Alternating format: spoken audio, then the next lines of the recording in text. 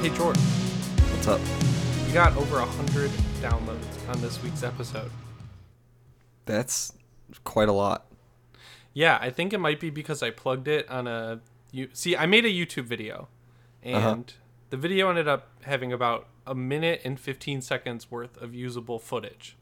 Okay. So I recorded 2 more minutes plugging the podcast, and it rounded out at around 3 minutes. So it was more of a promo for the show than anything else. Yeah, I mean, like, there's good info in there about Halloween, but, like, I had to use what I was given. And I was given the ability to plug a podcast. And I think that's where a lot of our listeners came from. So Well, if you're new from my YouTube channel, thanks for watching and listening. And if you've been here, thanks for being here again. Thanks for the return. So this is episode 34 of Fear Frequency, which is like, damn, dude, we're on episode 34. That's one more than 33.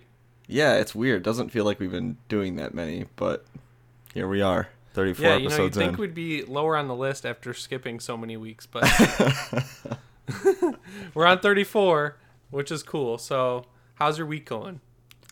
It's going all right. I mean, it's still only Monday, but, you know. How was your weekend then, nitpicker?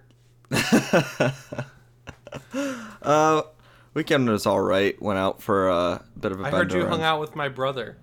Yeah, he's quite the character, that one. We went out on Saturday night, went on a bit of a bender, bar hopped to a couple of the local establishments. I heard he graduated college finally. Yeah, that's what he tells me, so fingers crossed. You never know with that guy. You never know. So my weekend was pretty good. On Friday, I played the new PUBG map, and I bought the pass, the battle pass, and it's broken, but in a really good way. It gave me all the hardest challenges for free. Okay. So that was cool. I didn't have to play like 60 hours on Miramar because I hate Nice.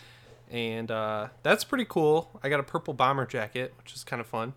And then Saturday, I beat Dishonored 2 in one sitting. It took me 11 hours. Yeah, I just bought that because it was on part of the Steam sale, so I'll have to crack Did you into get that at anything some else point. in the Steam sale? It's the Steam summer sale. What'd you get? So far, I've got Dishonored 2, Mad Max, and Darkest Dungeon.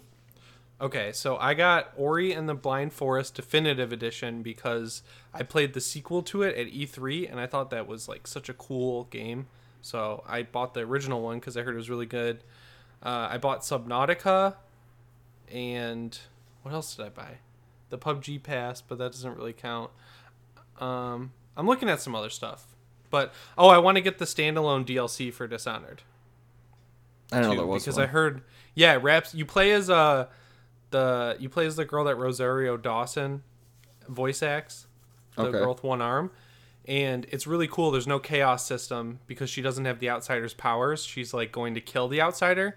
She's working with Dodd from the first game.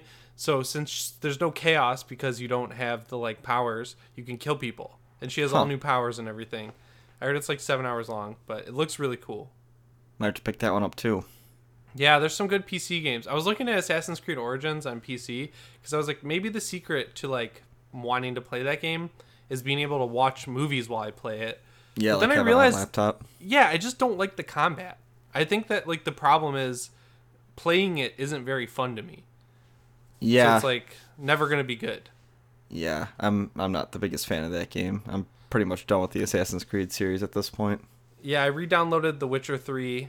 I'm back into that. I want to play the expansion, so I'm like powering through the story. So this is a really cool thing, right? So whereas in Assassin's Creed, the level gating is terrible because like side quests aren't gated really, so you can just do everything and you can get distracted.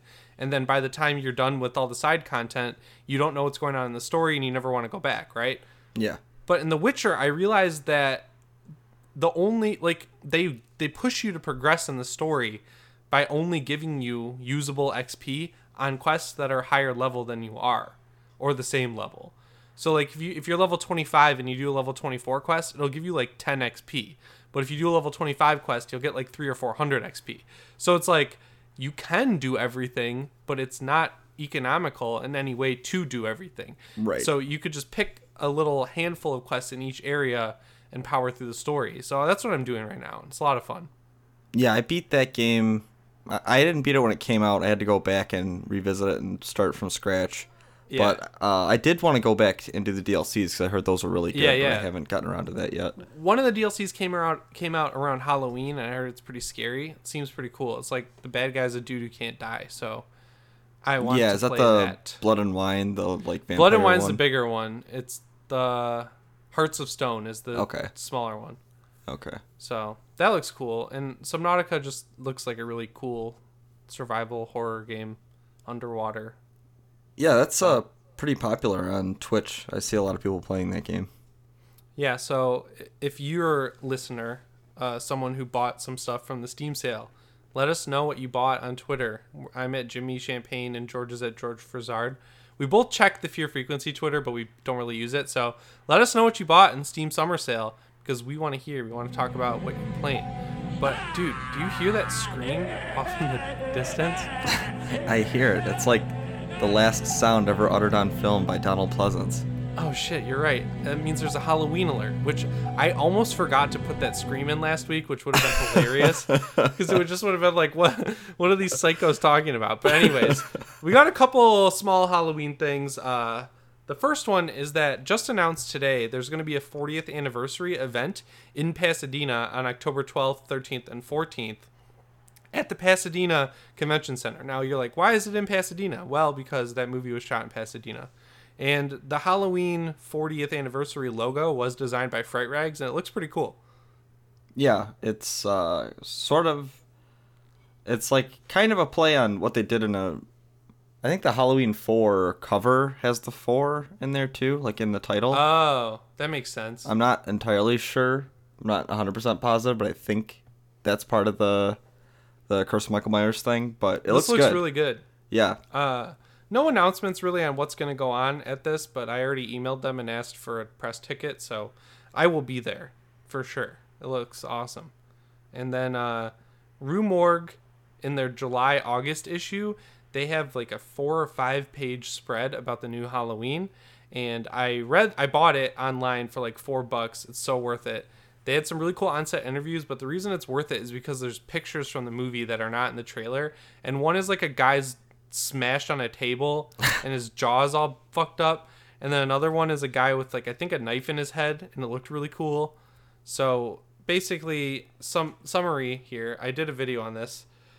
David Gordon Green talks about his inspirations being Suspiria and the Texas Chainsaw Massacre, and Danny McBride talks about why they cut the rest of the series. It's pretty cool. It's worth a read. It sounds interesting. I'll have to check that out and buy a copy of it myself. Yeah, some idiot uploaded screenshots of all the articles to Twitter, and he got called out by Ryan Turek, which is pretty funny because it's man. Dog, the magazine isn't even out yet. You have to buy it online. Like, right. You're gonna fuck it that hard with your 12,000 follower Halloween account? Like, come on. So that was pretty funny, but just a small Halloween update this week. Nothing crazy. So first thing on the news list is that George really tempted me with this one. He did the news list this week. It's Fede Alvarez was talking about doing a new Evil Dead because he said if what was it, Uruguay? Yeah, he said if Uruguay won the World Cup, then he would direct Evil Dead 2. Yeah, that was a joke. But EW asked him, because he's doing the sequel to the David Fincher movie, The Girl with the Dragon Tattoo. So he was doing an interview with EW, and he said that he wants to do a sequel to Evil Dead, and once he has the story and he and Sam Raimi and Bruce Campbell all agree what it is, it'll probably happen. So it's not off the table. And he basically said that because it's his first movie, he'll always love it and he'll always want to return to it someday. But right now he's working on other stuff. But it's cool to know that he is thinking about it. Yeah, it's awesome to hear that it's not something that's completely been forgotten. And right. The gist of like the interview was that they don't really want to go back to the series unless there's a reason to revisit it. So hopefully that means when the story comes by, when there's some kind of more concrete idea of what the sequel would be, that it'll be something that's actually like a really good idea, so that it's something that'll be worth revisiting. Right. So I don't know. I feel like it's worth revisiting now that the story's left open and you can just get Jane Levy back, you know? Like, Yeah, I don't think there's any Just make question the goddamn that movie. she would come back. Come on, Fetty, please. Make On a the side movie. note, that Girl with the Dragon Tattoo sequel does look pretty good. I saw the trailer for that before. Yeah, I know people were like something. shitting on it because David Fincher's not coming back to direct it, but like I don't know, Fede Alvarez is a great director. I actually thought about it today. I was like, man, I want to watch Don't Breathe Again. I feel like that's a great summer horror movie, you know, because it's got that Detroit summer, baby. Yeah. I really like that movie. I don't have much to complain about with Don't Breathe. Yeah, I don't know. I love that movie. I don't think there's anything wrong with it at all, except for there's like 5 endings. For some reason, it's like, oh, twist ending, that's cool. Oh, twist ending, that's cool. Oh, twist ending, oh, that's cool. All right, a lot of twist endings in that movie. A lot of shocking imagery in that one. So some listeners may have noticed that, you know, we hyped up Agony quite a bit, and then it came out and we never spoke of it. And that's because it's a real bad game, from what I've heard. So more bad news come in the way of Agony, though. The company, this isn't funny, I don't know why I'm laughing.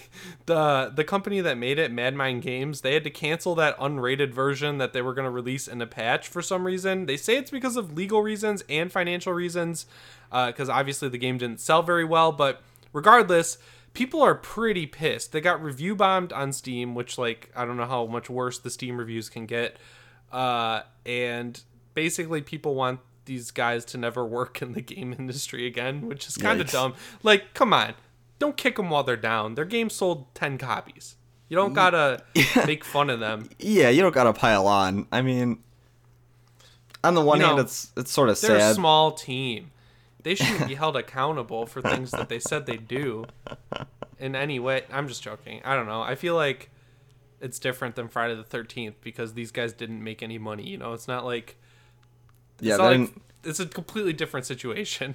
Yeah, they didn't sit back, collect a couple million, and then release something bad. They were like, this is our idea, make it, and then it just didn't turn out great. So, I don't know. I mean, they're still fighting the fight on the Friday the 13th Twitter with their fans. So they're not like these guys. These guys are pretty apologetic.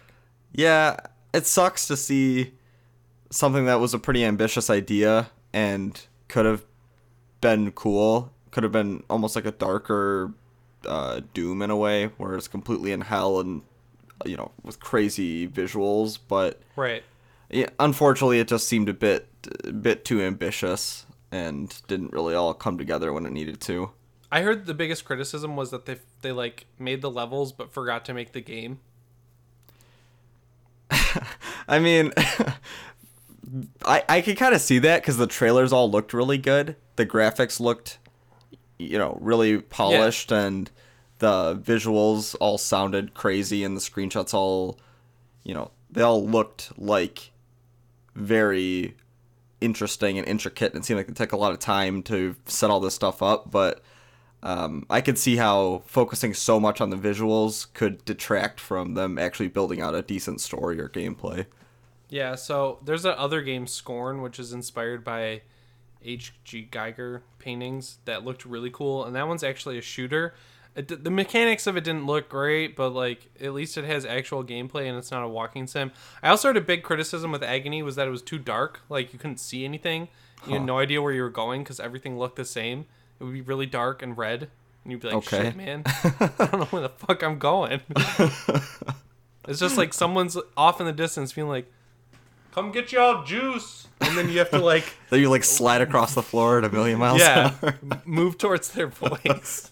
It didn't seem like a very good game, so that sucks. Hopefully they come out of this financial downturn and get to make something that people like. But in better news, We Happy Few finally has a release date.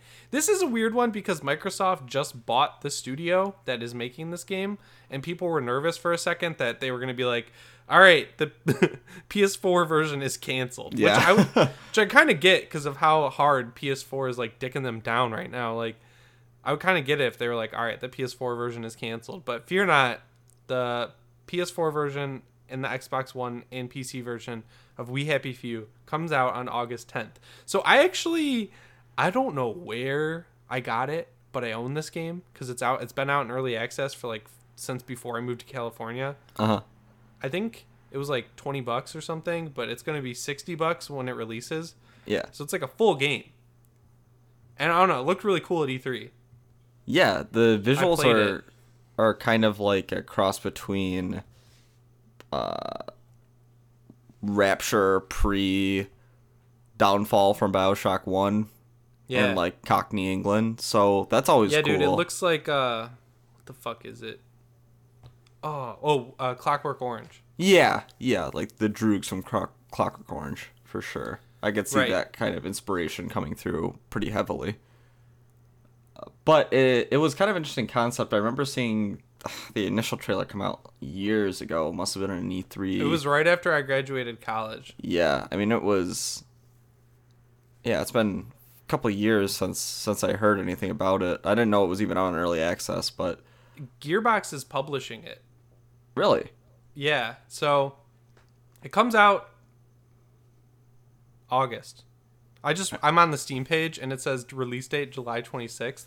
So the release date of early access was July 26th, 2016. So it's Okay. been out for a little while, but they made it unavailable to buy in early access in February, which I kind of get because I think it honestly was like $20.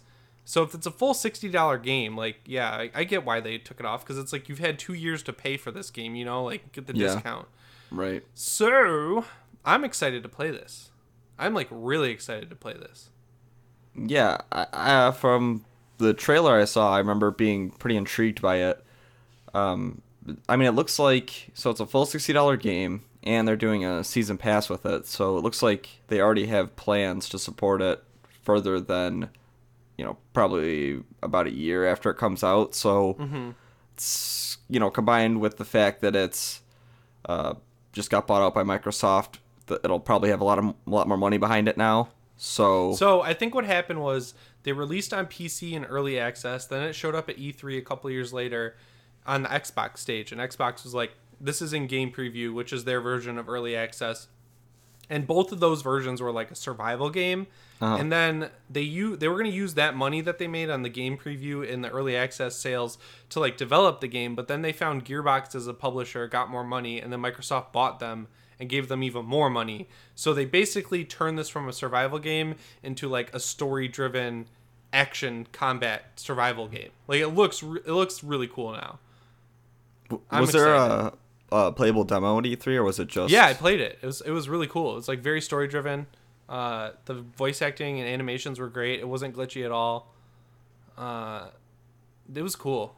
Yeah, I'm looking out for this for sure. I mean, August is right around the corner, so this thing will be out before you know it. Yeah, so yeah, the best part is I don't know where I got a code for it, but I have one. So that's cool. So next up, we talked about this a couple months ago, I think. Shudder was talking about bringing back what's his thing called? TerrorVision? Joe Bob Briggs? TerrorVision? Yeah, the or something. drive-in Monster Vision. Yeah. Monster Vision. That's what it is. They were talking about bringing that back, and it was kind of a rumor. And Joe Bob Briggs was saying, like, on Twitter, he's like, yo, if you want this to happen, then you got to, like, tweet that you want it to happen. And then it turned out that Shudder announced they're bringing it back, and they just released a trailer for it. And it looks cool. It looks just like Monster Vision from what I've seen on the Cinemassacre channel. So basically, it's going to be a 24-hour marathon on Shudder Live, and there's going to be 12 movies that are slowly going to be announced. But right now, Tourist Trap, Sleepaway Camp, and Basket Case are the first 3 announced. So it looks sick. I'm excited. Those are 3 really good movies. Yeah, I was about to say that lineup, even if they only showed those 3, and they have 13 in total set up, ready to go. I mean, those 3 are great picks, and Shudder hasn't been slouching lately with getting more selection of kind of Right. a little bit higher quality horror movies than they used to. I feel like they're getting a little bit more money. They're widening their... They're doing better than Netflix now on horror Yeah, I mean, stuff. seriously. And they have a really good selection now. So I think this is actually going to be really interesting to just throw on in the background and just... it's going to be a 24-hour stream, so I feel like this will be something really interesting. And like Joe Bob says, you better watch it because when it's gone, it's gone. Yeah, I don't know about that. I think that this will end up on Shudder, right? Like, As like I a don't know. 24-hour... yeah. Or maybe I if don't Joe also Bob's don't up think to it's it. going to be live. I think it's going to be like they just pre-recorded all of his segments and they're just gonna play them in the middle. You know? That's possible. It'd be kind of interesting if this does well and they try to bring it back in maybe a monthly or a weekly. They could do it with Mickey Keating. His show The Core is back for season 2, and the first guest on it was Danzig. Okay, yeah, which was sweet. Yeah, it doesn't have to be Joe Bob. I mean, I'm sure a lot of people would prefer it be Joe Bob, but I think that's not something where it has to be one person every week. Just leave him alone. You know, that's a lot to put on one guy to make him do it weekly. Yeah, and he's getting up there. He's an old man now. He can't keep doing this all the time. Yeah, he's got to be a grandpa or something. But it'd be interesting to see people come in and curate like the list of movies and talk about them, because I think I mean, they're kind of already doing that, right? Like they have featured creator curated list. I think the problem was they started doing that too early before they could get rights to anything like legitimately great. Right. So I know they did one when The Witch came out with Robert Eggers. They've had Barbara Crampton do one because they ended up having like every Reanimator on there. Mm-hmm. There's been a few, but I feel like now they're in a good spot to revive that effort. Yeah, and I think from just watching the YouTube comments on the trailer for it, I saw a lot of people saying that this is going to get them to subscribe to Shudder. So, I mean, even if it's just for the one day, I think if they see that this is the kind of stuff they're doing and they're interested in that, they're going to stick around. And if they know that more is coming, they'll keep a subscription. Yeah, I've been paying for Shudder since like 2015, so it'll be good to have something I actually want to watch on it. Like, this is good. This is very good. I'm excited. So that's going to happen on July 13th, which is very soon. Same day Octopath Traveler comes out. Oh, so you're skipping this Joe Bob thing. Or, since Octopath's on Switch, you can just watch while you play. I'm sitting on the couch and playing Octopath Traveler all night and watching Joe Bob Briggs talk about all these movies. You should just take the day off. Yeah, you know what? That's probably a good call. Seriously. Yeah, so that's pretty cool. I didn't realize that 4th of July was on a Wednesday and that the first Purge comes out on a Wednesday, technically, then. That's kind of weird to me. That's sort of weird. You'd think they'd push it back to the weekend. Right. But, I mean, they're sticking on brand with releasing it every 4th of July for some reason, so what are you going to do? You know what movie I watched on cable last night? What's that? Unfriended. You know what was not very good? You know what movie is not good? Unfriended. That movie sucks. Sorry if you like it. They act like that's a one-take movie. You can see the cuts. You can see them. It's like a Phil DeFranco video, dog. You can see the jump cuts. I get what they were going for, but you know what looks like a better version of that? That Searching movie with the guy. With Harold and Kumar. Yeah, I thought you were going to know his name. Harold. Harold from Harold and Kumar. John Cho? I think you're right. I think that's the right name. Yeah, so that looks really good. Searching. It's like his daughter. Seems interesting. Lives a double life. Yeah. I've been seeing the trailer for that a lot. Is that a Blumhouse or is that no Sony? No. So Sony. Crapshoot. Who knows? It looks kind of interesting though. But I don't know. I watched the trailer for Unfriended Dark Web again after watching Unfriended, and Dark Web looks a lot better than Unfriended. Yeah. I'm glad they're removing the supernatural aspect. It looks like it's going to be a human trafficking story. Which on the one hand, I'm like, why don't you give credit where it's due and like remake The Den or something with more than $5? But then on the other hand, I don't really care. And if they copy The Den and just make it but cooler, I'm fine with that. Yeah, it's more based around hackers get control of their computers because they mess around with the dark web, which is something that, I mean, in theory could happen in real life. Yeah. And you know what? You know what was cool about The Den, though? Once, spoilers, 3, 2, 1. Okay, so, once she does get kidnapped by the human traffickers, the camera perspective switches to her cell. It goes to CCTV cameras, and you get to see her kind of trying to escape. I hope they do something like that with this movie, because if it's the gimmick got pretty thin by the end of Unfriended 1, I think. Yeah, it'd be interesting to see how they kind of change perspectives if they are able to take characters out of that computer screen environment and move them in different areas, how they'll interact with that. And I want to see some teens get kidnapped. Yeah, that'd be interesting to see cell phone footage from a kid get What was dropped the off a part of the building or something. trailer? Yeah, what was the part of the trailer where we laughed out loud? It's when the kid gets kicked off the building, but what does the thing say? Got him? What the computer screen said something hilarious. It's something Do you like, remember? it's like a meme. It says "got him" or something. Like these nuts when he hits the ground. What the fuck was it? Hang on. I don't remember. I gotta look this up. Unfriended dank web. Dank meme. This one is a higher resolution than the other one. I'm sorry, but that shot of the girl in the barrel where she like looks out, so cringy. All right, so I got to the part with Max Mofo. Okay. Also, I like that like this guy is evil because he can make Skype notifications send in a minor key. Like, I think I'm almost here. I'm almost here. Wait, is that not in the trailer? I think I missed it. Oh, they turned that girl's mom off. Oh, okay. I found the part. Found her. All right. Oh, they were like, "Where is this girl?" And then there's yeah, a shot that's of her what it flying the was. building. And then the guy's like, "Found her." Yeah, I don't think Blumhouse really has high hopes for that movie because they released a trailer for a movie that comes out in July like a week ago. Yeah. But I'm gonna be there and I'm gonna watch it. Yeah, we'll be there. We'll be watching it. You know what else we said we were gonna watch? Truth or Dare. You know what neither of us saw? Truth or Dare. So, I don't know. I feel like we should see this one though. Okay.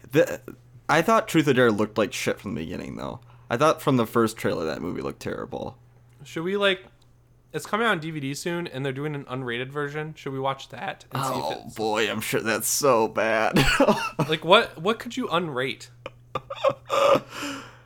Oh man, I don't even know. Maybe we should do that though. Yeah.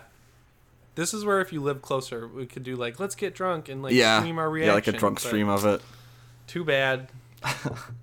So next on the list here, speaking of Blumhouse, big old Jason Blum himself was talking to Variety, and he was asked about Get Out 2, and he said, if Jordan wants to do a sequel, I'll do it in a second, but it has to come from Jordan Peele.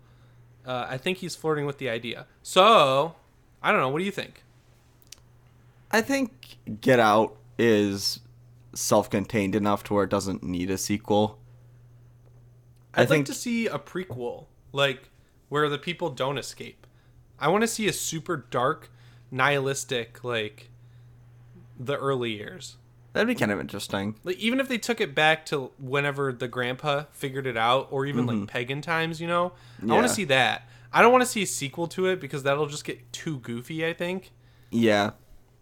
I mean, the only thing that I'm wrestling with is I think it's a great concept and it was executed well. It's such an original idea that I'd almost want to see if Jordan Peele does come back and do another horror movie. I'd like to see him take a whole new idea and work with that instead of I mean, seeing he's got him. so much going on, dude. Like, he's doing the Lovecraft Country TV show, Yeah. bunch of Yeah. other stuff. Yeah. I mean, he's a busy guy for sure, but I think He put out the poster for his new movie. I think you reviewed it. yeah. If not, we'll do that in another episode. But I think he reviewed his new poster. Yeah, but I mean, I think great. Get Out is pretty great, and like you said, I think if they took a different look at it, where they kind of pulled it out and showed you how the ritual got started, or maybe showed you how some of the people became involved in the family, how body, they did some body swapping, actually successful body swapping. I think that could be kind of interesting take on it, but I wouldn't want to see like what happens in that world from where that movie ends. I'd like to. Yeah, I always want a new movie before a sequel. You know. Yeah, I mean, at the same time, I have enough faith in Jordan Peele to where if he thinks he can revisit it and have it be good, it might be okay. I just think his talents would be better served making something original. I agree. I think he's got enough going on. But Jason Blum's he's a busy guy for sure. Jason, this like quote can basically translate to, "You're asking me if I want to make money? Are you fucking kidding me? Yeah, I want to make money, but I don't want people to be mad at me, so I want to do it with the right guy." Right, and I think to do it with anybody else would be pretty foolish. Yeah, so I think the only way you could do another Get Out would be if they try to reboot it in like 10 or 15 years. They try to someone does a remake of it, but I don't think anyone can really touch that until then. Yeah, so I got another alert for you though. Our favorite boy, Chucky's coming back on the small screen this time. Oh my god. And the TV show is coming, guys. It's coming. Prepare yourselves. I was going to say I think we're in the minority and not liking Cult of Chucky, but we're actually not. I remember people tweeting at me that movie does suck. So they're doing a TV show, right? Mm-hmm. With everyone involved. Andy's coming back. Fiona Dourif's coming back. Everyone's coming back. Don Mancini's at the helm. Yeah, still cracking away. It's going to be 8 parts, and that's it. I don't really care. Oh my god. So, do you think it's going to be a continuation of Cult of Chucky? But yeah, no, they TV said it form? is. They said it is for sure. Oh like, my god. it's going to pick up right at the end of Cult of Chucky with all those characters. I just don't like. I honestly don't know how that could be good. I think Cult of Chucky was such a mess that it was such a poorly made mess. It was such a like downward turn because Curse was like, yeah. Curse was kind of a return to form of the more the earlier kind of scarier ones, and I thought that one was actually pretty good. I liked the like POV shots of Chucky running around the house and stuff. I thought that was pretty interesting, and there's actually like some good moments of tension and suspense. But I mean, what they did with this last one was just so bad. The whole Chucky being able to control multiple dolls, effectively making him invincible, and he gets the thing he's been going for the entire franchise, and they don't even make a big deal out of it, so you can miss it if you're not paying attention. I mean, the fact that they couldn't fully execute that movie very well and made the story so convoluted and just not like that interesting to follow. I don't know how stretching that out 8 more hours is going to do anything good for that series. Yeah, me neither. And then they go and pass on Tremors with Kevin Bacon. Yeah, and that trailer looked actually really good. I was kind of excited for that show. I'm kind of upset that they're like, we don't know if the brand Tremors will bring people back. It's like, I don't know if the brand Chucky or Child's Play will bring people back. Like, you should go with like Candyman. That'd make a cool sci-fi show. I can think of like 8 other properties that are better served than fucking Child's Play, dude. But it's because Universal has this property sitting around. I'm surprised they don't shop like a Halloween show to sci-fi. That'll probably be coming once the movie's out. Yeah, right. But that could be interesting if they did a Halloween show that was like an anthology style. If they almost did a Channel Zero, but Halloween themed. Yeah, but you know what? I suggested this on my YouTube channel, and that is one of my better performing videos. It has like 20,000 views right now. And people go, no, I don't want an anthology movie. If you put the Halloween name on it, Michael Myers better be there. It's like... expand your horizons, dog. Get out of here. Like, you're 50. Why are you on YouTube? I know no one our age is out here, like, banging that drum that Halloween only applies to Michael Myers. Like, dog, haven't you learned over the past 40 years that if you expand that story in any way, it becomes dumb as fuck? John Carpenter couldn't even do it right. John Carpenter himself couldn't even expand on the story right. No. And you want to tell me that Halloween only works if Michael Myers is there? Why don't you tell that to Paul Rudd from Halloween 6 and see what he says? Huh? Watch the producer's cut of Halloween 6 and come back. You're gonna catch my hands if you try and tell me that shit anymore. I don't know. I think Halloween would be a really good anthology show. Yeah, I mean, just because Channel Zero is almost what we'd kind of want out of that show now, because it's every season's a different story, and they're creepy and set in like October, and they're very well done. I mean, that's almost the same show as what I would want from like a On the Halloween one TV hand, I show. think it's cool that Sci-Fi renewed that show for like 4 seasons before the first one is even finished. But on the other hand, I worry that the effects of no one watching this show they renewed for 4 seasons will have on like other horror properties from them. Yeah. But it is cool to see that they're doing a Child's Play one. But I do want to think about the fact that if Child's Play does shitty and Channel Zero does not have like an upturn, and the next thing we're talking about does bad, I can't see this horror division at Sci-Fi continuing much longer, which No, is for kind sure. of like, yikes. I think But really the only kind of horror-based shows that have been doing well. Well, I mean, American Horror Story, I guess, does well. dude, What? this Nightbreed thing. I thought it was Night Flyers. Shit. Oh, let's just talk about this now. So Nightbreed's coming to TV. Yeah, Nightbreed is being adapted for television. Tell me the story, George. Well, the synopsis of Nightbreed, or the fact that there's a TV series coming to Sci-Fi. Yeah, tell me the entire plot of Nightbreed. No, what's the deal with this TV show? I didn't read the story because I read it as Night Flyers when I was in my car. Yeah, I didn't read the story either. So Sci-Fi is making... Wow, dude. Real prepared. Sci-Fi is developing a TV series based on Clive Barker's Nightbreed. The project is heading our way from... all right. It's written this way. The project is heading our way from Barker and writer Josh Stolberg, who wrote Jigsaw and Piranha. So, yikes. The adaptation comes to us from Morgan Creek Entertainment, who produced the 1990 movie, and Universal Cable Prods. The story has been near to my heart for many years, said Barker. I'm beyond thrilled that Sci-Fi and UCP are taking this journey with us, and I cannot wait to see it brought to life on screen. God damn, dude. Get a fucking proofread. Seriously. What the Sorry, guys. This article... Woo! It's a poorly written article. Nightbreed looks sick, though. They got this cool guy with the button eyes on the picture. You ever seen Nightbreed?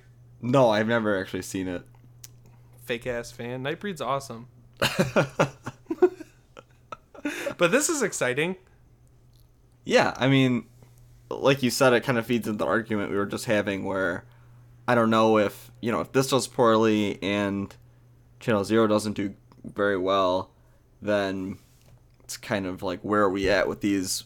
And, Child's Play show doesn't do well. Where are we at with these kind of full-on horror TV shows?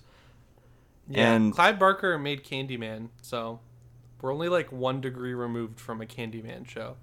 With the beef guy from the Arby's commercials. We have the beef. He'd come back. He would come back. Yeah, I'm sure What's he he doesn't have too doing? much going on right now. He'd Making probably, Final Destination 9? No. No, that series been wrapped up for years. Fun fact, he does cameo in season 2 of Riverdale as a psychopath Christian guy. Oh, really? Yeah. So that was pretty funny. Dude, seriously, they should make a Candyman show. That'd be kind of interesting. But like I was saying, I think that really the only horror shows that can really survive and thrive are like the Fargos, something where it's part drama and part like there's some, it's not really a horror, but it's, taking elements of suspense and true crime and that kind of idea. I think those will always do better than something that's like an adaptation of a horror movie. I agree. But at least Sci-Fi is fighting the good fight and bringing these shows to life. Yeah, I mean, you gotta commend them for it. They've really stepped up their game when it comes to quality of their TV shows. Yeah. I mean, they used to be kind of a joke in effects, and the CGI budget used to be just so bad that they looked like all like B movies. But they've really put a lot more money behind them, and they look good. I think Channel Zero is a great show that more people should really check out, and so hopefully with all these shows, people kind of keep tuning in or start to tune in to save this idea, because it's really interesting, and it'd be cool to see what more we could get out of it. Yeah, and speaking of shows that people should tune in more for, The Terror got renewed for a second season, and I am way more interested in this season's premise than the first one. So this one takes place during World War II, and the next iteration will be set during World War II and center on an uncanny specter that menaces a Japanese-American community from its home in Southern California to the internment camps to the war in the Pacific. That sounds really cool. Yeah, I like...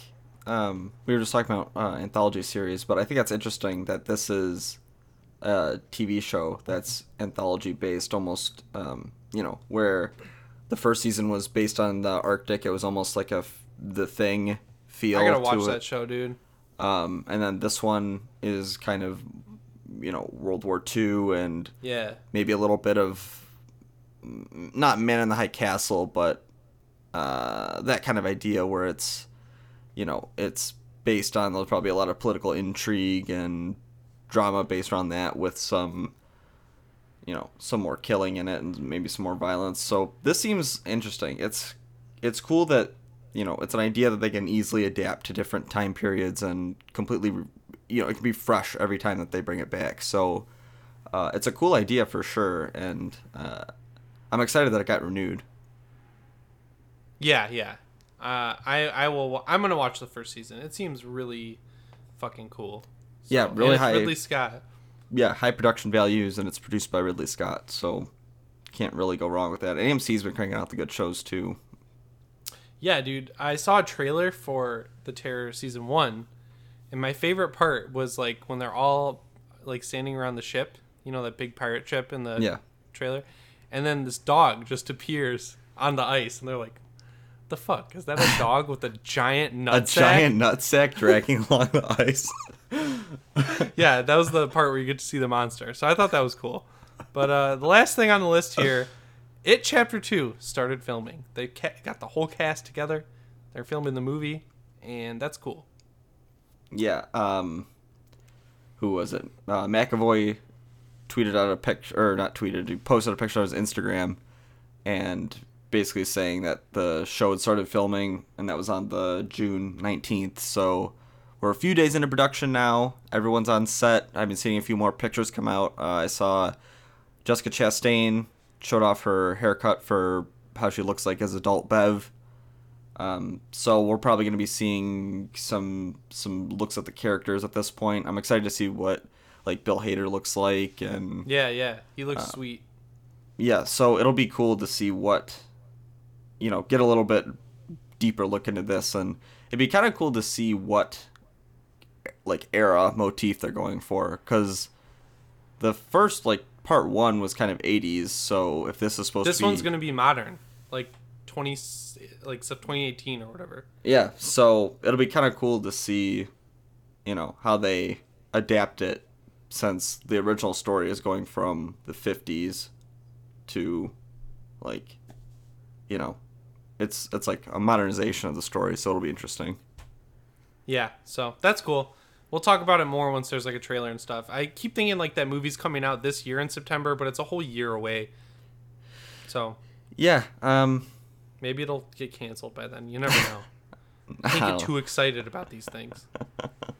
Yeah, but the cast is good, pretty star-studded, and Mancini's back at the helm. Or not Mancini. Muschietti. E. Reyes would shoot you if he heard you say that, dude. So, I'm excited for that movie. Yeah, I like the first one, so I'm interested to see what comes out about it over the coming weeks, because I'm sure there's going to be a lot of news about it. Cool. So, we're going to take a quick break, and then we'll be right back with our review of Jurassic World Fallen Kingdom.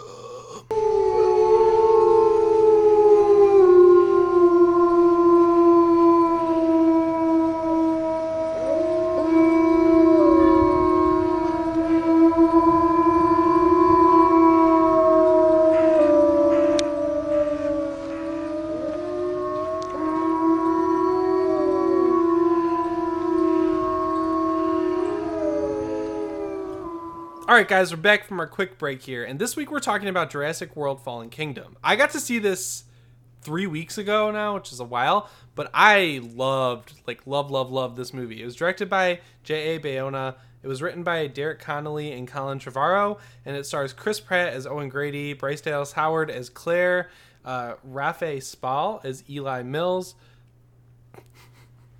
But this, I was gonna make you read the cast.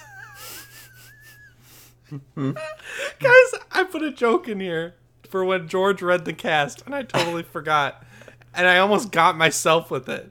And I put a role as Corn Op with the actor Frankie Cobb. So that's I can't believe this. I'm so stupid. All right, and then Justice Smith plays Franklin Webb, and Daniela Pineda plays Zia Rodriguez. So I already said I love this movie. I thought it was great. What did you think of it, George? I liked it. I'm not sure if I'm as high on it as you are, but I liked it. I thought it was good. I thought it was much better than... Where do you rank it? I think it's much better than the first Jurassic World. Okay. So it probably goes Jurassic Park, then maybe Lost World, then this one, then 3, then the first World. So before my ranking was 1, 2, 4, 3, but now it's 1, 5, 2, 4, 3. I like this movie. Like, I think okay. This one has way more dinosaurs like actually doing things than the Lost World does. But this one kind of feels like a redo of the Lost World, but a lot better. Yeah, there's definitely a lot of interesting visuals to it. I think cinematography in it is really good. Yeah.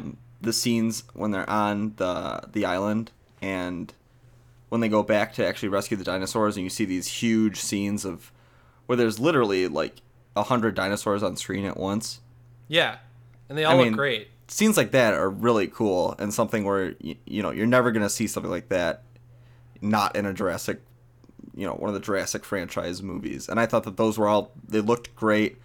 I thought it was kind of funny how like even the scenes of pure panic when all these dinosaurs are running for their lives are still like trying to fight each other. Yeah. They're trying to like get their bread, Yeah. They're like, I'm getting my own juice. What did you think of the intro? I think it's the best intro of the whole series except for the first one. You mean with Jeff Goldblum, where he's talking about? No. When they're when the submarine like goes into the abandoned Jurassic I like that World, a lot. Yeah, like with the T-Rex and everything. Yeah, that was just such a good way to start the movie. Yeah, that was really reminiscent of what is that, like end of Act 2, where Newman in Jurassic Park is trying to get off the island, and it's all raining, and he's trying to escape, and he's got all this, and he can't really get out because it's raining, and the conditions are terrible. There's dinosaurs are after him, and this felt similar to that, in the same way where it's pouring rain. We got the submarine. They're getting a piece of the old dinosaur, and so you know what's difficulty. Weird? Yeah, that I thought about while I was playing Jurassic World Evolution. That whole sequence didn't need to happen, as perfect as it is. Henry Wu, when he's like leaving the island in Jurassic World, he has the Indominus Rex DNA in a briefcase already, and like the whole point of going back was to get a piece of the Indominus. Yeah, isn't that kind of weird that they let that slip? Yeah, it's kind of a strange continuity error. I realized that. I just like put 2 and 2 together, and I was like, what? Like, I didn't really pick up on that. Like, I didn't think about. I didn't like rewatch the first Jurassic World before I saw this, and I haven't seen that movie in a while, so I didn't think of that. But it's kind of strange that they let that big of a continuity error slip. Yeah, but I guess it's just to set up that opening scene, which was so. It's just so well directed. I think this movie is just so, like, so the script I think is marginally better than the first movie's script. I think Claire and Owen are written just as poorly, but J.A. Bayona is just such a good director that he lets them kind of like be themselves and bring themselves into the role and improvise a little bit and have fun with it, that they end up feeling like more real characters than they did in the first movie. Like, I don't necessarily think they're written better. I think they're just like acted better and they were directed better. Yeah, I agree with that. I liked the banter between both of them a lot more in this movie. I thought it was kind of flowed more naturally. Right. You can tell like they actually like each other. Like there's real chemistry there. Yeah, like even from the scene where Bryce Dallas Howard drives up and Chris Pratt's building like the cabin in the woods where he's just trying to go completely off the grid, and they sort of have some chat and they go and they hang out at a bar, and I thought all that was kind of it all felt, not necessarily the dialogue was perfect or anything. I mean, it was fine, but I just think that they did have a lot of chemistry, like you said, and it flowed a lot more naturally than the dialogue did in the first one. Yeah, and I think that the dinosaurs are amazing in this. How many animatronic ones there were was so cool. And the Indominus, or Indoraptor, was very scary, in my opinion. Yeah, like, I don't love the name, the Indoraptor. Awesome. Yeah, like they wouldn't call it that. Yeah, but I thought that the character of the Indoraptor was awesome. I really liked the Indoraptor. Yeah, and so the trailers kind of misled in a good way, where they made you think like Blue was going to kind of be a Pokemon in this movie, like he was going to team up with Owen and be his Pokemon that he could sick on people, and there's going to be so I like the motorcycle scene in the first movie, but I would have really been turned off if that happened in this movie. That doesn't happen.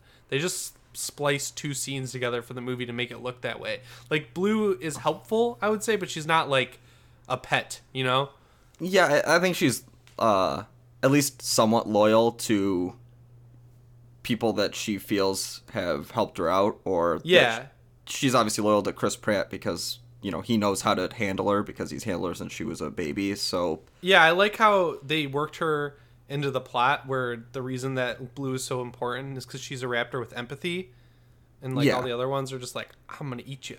Right, and they're like, like you said, that was a smart way to work her in, where she was so valuable because the way that she had been, the way that she was like bred allowed her DNA to have that kind of extra piece to it, that if they just made a bunch of Indoraptors that were pure killing machines, then that'd be a stupid idea because they would just kill everyone. Right, and I also like that. So basically, people were bitching and moaning that there's a blood transfusion in this movie where they need blood from a T-Rex and they put it into a different dinosaur. I don't want to spoil it because it's like part of the plot, but people were saying that that wouldn't happen. Like, how would you know how to do that? Blah blah blah. That's like a real veterinary thing. Like, there are carnivores or like lizards and shit that you can just transfer their blood the right way if they have the same blood type. So you can actually do that in real life, like with reptiles. Like if a reptile has the like type A or whatever, and another one does, even though they're different species of reptile, their blood can be transfused.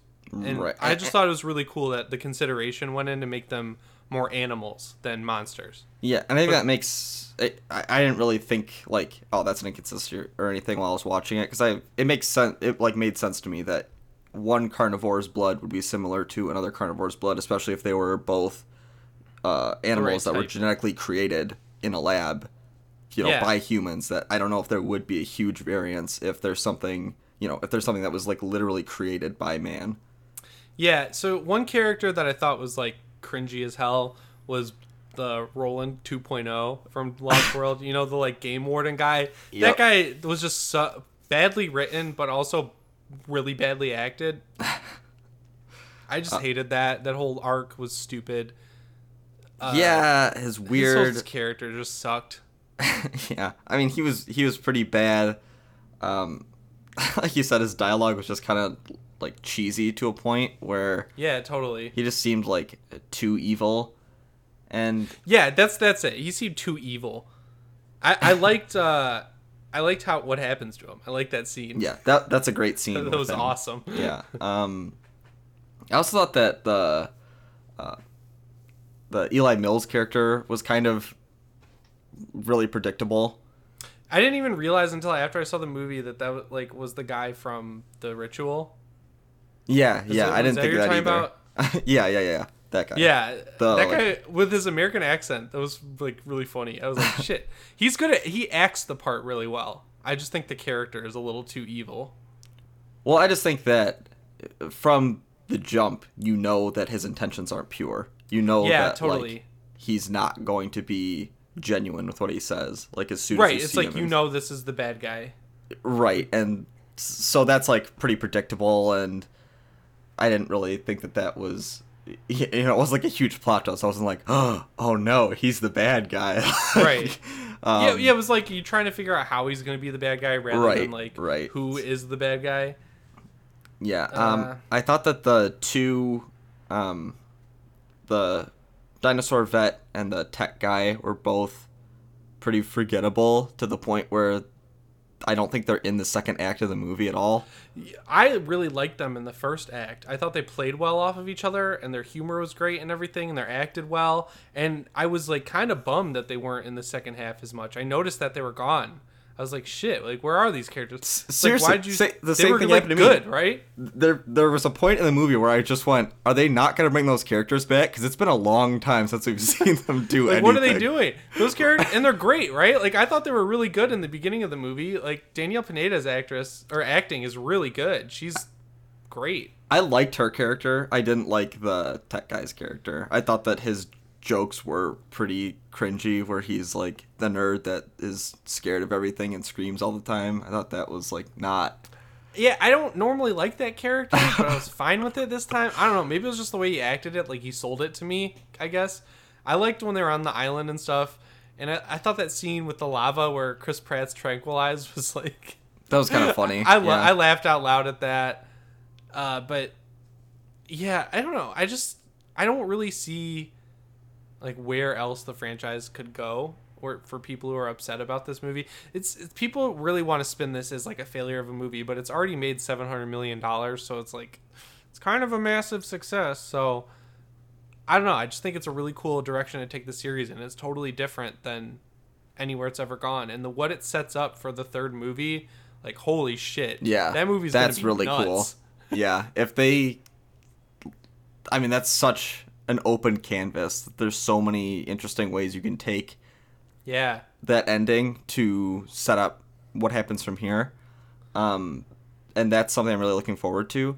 I don't really see the criticism that, like, this is, what, like, it's not a worthy successor to Jurassic World, which is not, I mean, Jurassic World's fine. It's like, okay, it's pretty good. I wouldn't say that it's, like, something where, you know, like, oh, there's no way the sequel will ever be better than this. Like, I thought this was, like, way better than Jurassic World, and I don't think that it's... I think it, I like it better than Jurassic World, just because the actual filmmaking was so much better. Yeah, and there's some really interesting scenes in the third act involving, like, you know, dark, like, old school Gothic architecture and rooftops with the night and the moon, and they're all lit by moonlight. Oh yeah, the and everything. Lockwood Manor was so Yeah, cool. the Lockwood Manor looked great. It was a great location. There was a lot of cool visual effects going on there. I don't really want to spoil too much what happens in that third act, but I thought that it was, you know, pretty riveting. It had some good horror elements to it that kind of are reminiscent of some scenes in the original and were well executed, I thought. And I appreciated that. I thought that was a really cool kind of way to take it, to go back to the kind of scarier, make dinosaurs scary again, which I thought was the right way to take it. Yeah, so I don't know. I think it's a really cool movie. I think it's definitely worth seeing. It's like, I was worried about this being a summer blockbuster, you know, and getting another bad one of those, but I feel like this is just a great movie to go see in the theaters. If you could see it in IMAX or like a big screen with awesome audio, I would definitely do it, because it's pretty cool. Like, it's a pretty cool looking movie. Yeah, I mean, it's a And spectacle for sure. It's, yeah. If you can see it on the biggest screen, you know, if you have one of those movie theaters where it just has like a massive screen, I would say see it on the biggest screen you possibly can. Right. I mean, I agree with that for sure. So I'd give it like a 4 out of 5. Yeah, I'd give it like a 3 or a 3.5. As like a film, like a 3. But like as a Jurassic Park fun action summer movie, I give it a 4. I had a lot of fun watching it. I mean, I think it's totally fun. It's really entertaining, and I mean, it's better than the movie that was before it. So, dinosaurs all looked good. I thought the plot, although predictable, was pretty serviceable. I thought that it was paced pretty well, other than those two characters not being around in the second act. And I thought the ending was unexpected and really interesting. So I liked it overall. Go see it. Yeah, I'd recommend seeing it for sure.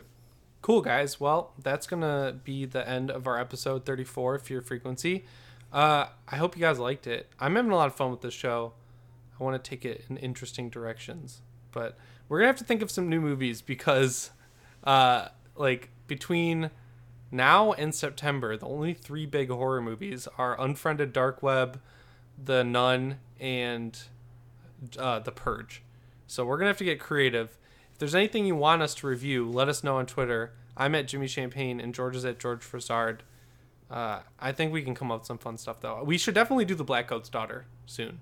Yeah, I'd be happy to revisit that. If we're really in a dry spell, I think it might be kind of interesting to do, maybe run through a couple A24 movies. Yeah. Just do, one after another, Witch, Black Coat's Daughter, Monster, maybe just run through a couple of those and just... You're not getting off that easy without It Comes at Night, bro. I'm going to make you watch it. All right. And you're going to like it. Oh, yeah, It Follows, which is not an A24 movie. Know your shit. There's an A24 before the... It's produced by them, at least. No. It has to be. No. Is it? Come on. No. Please. It's not. Please. It's from 2014, dog. It's not. I promise. Fine. Who? Now I want to know. I'm looking it up. It doesn't say. Production company, Northern Lights Films. No, I'm done. Two Flints, Animal Kingdom. All right, You know what I I'm don't wrong. see there? A24. I don't see A24 there. I thought it was. Bitch. It's because they're doing Under the Silver Lake. Oh yeah. And that's the Follows director's next movie. But So we can do that either way. yeah, it'd be fun to run through a couple of those. God forbid I have to watch one of my favorite horror movies. Yeah. We could probably do that closer to the release of Under the Silver Lake, just to kind of get that motif with the same director. But cool. Yeah, so we'll probably have to get a little bit creative, like you said, in the upcoming weeks, since it's going to be a bit of a dry spell coming up. Yeah. So, all right, bring us home, bruh. All right, as always, come back next week for more news and reviews, and you never know who might be listening.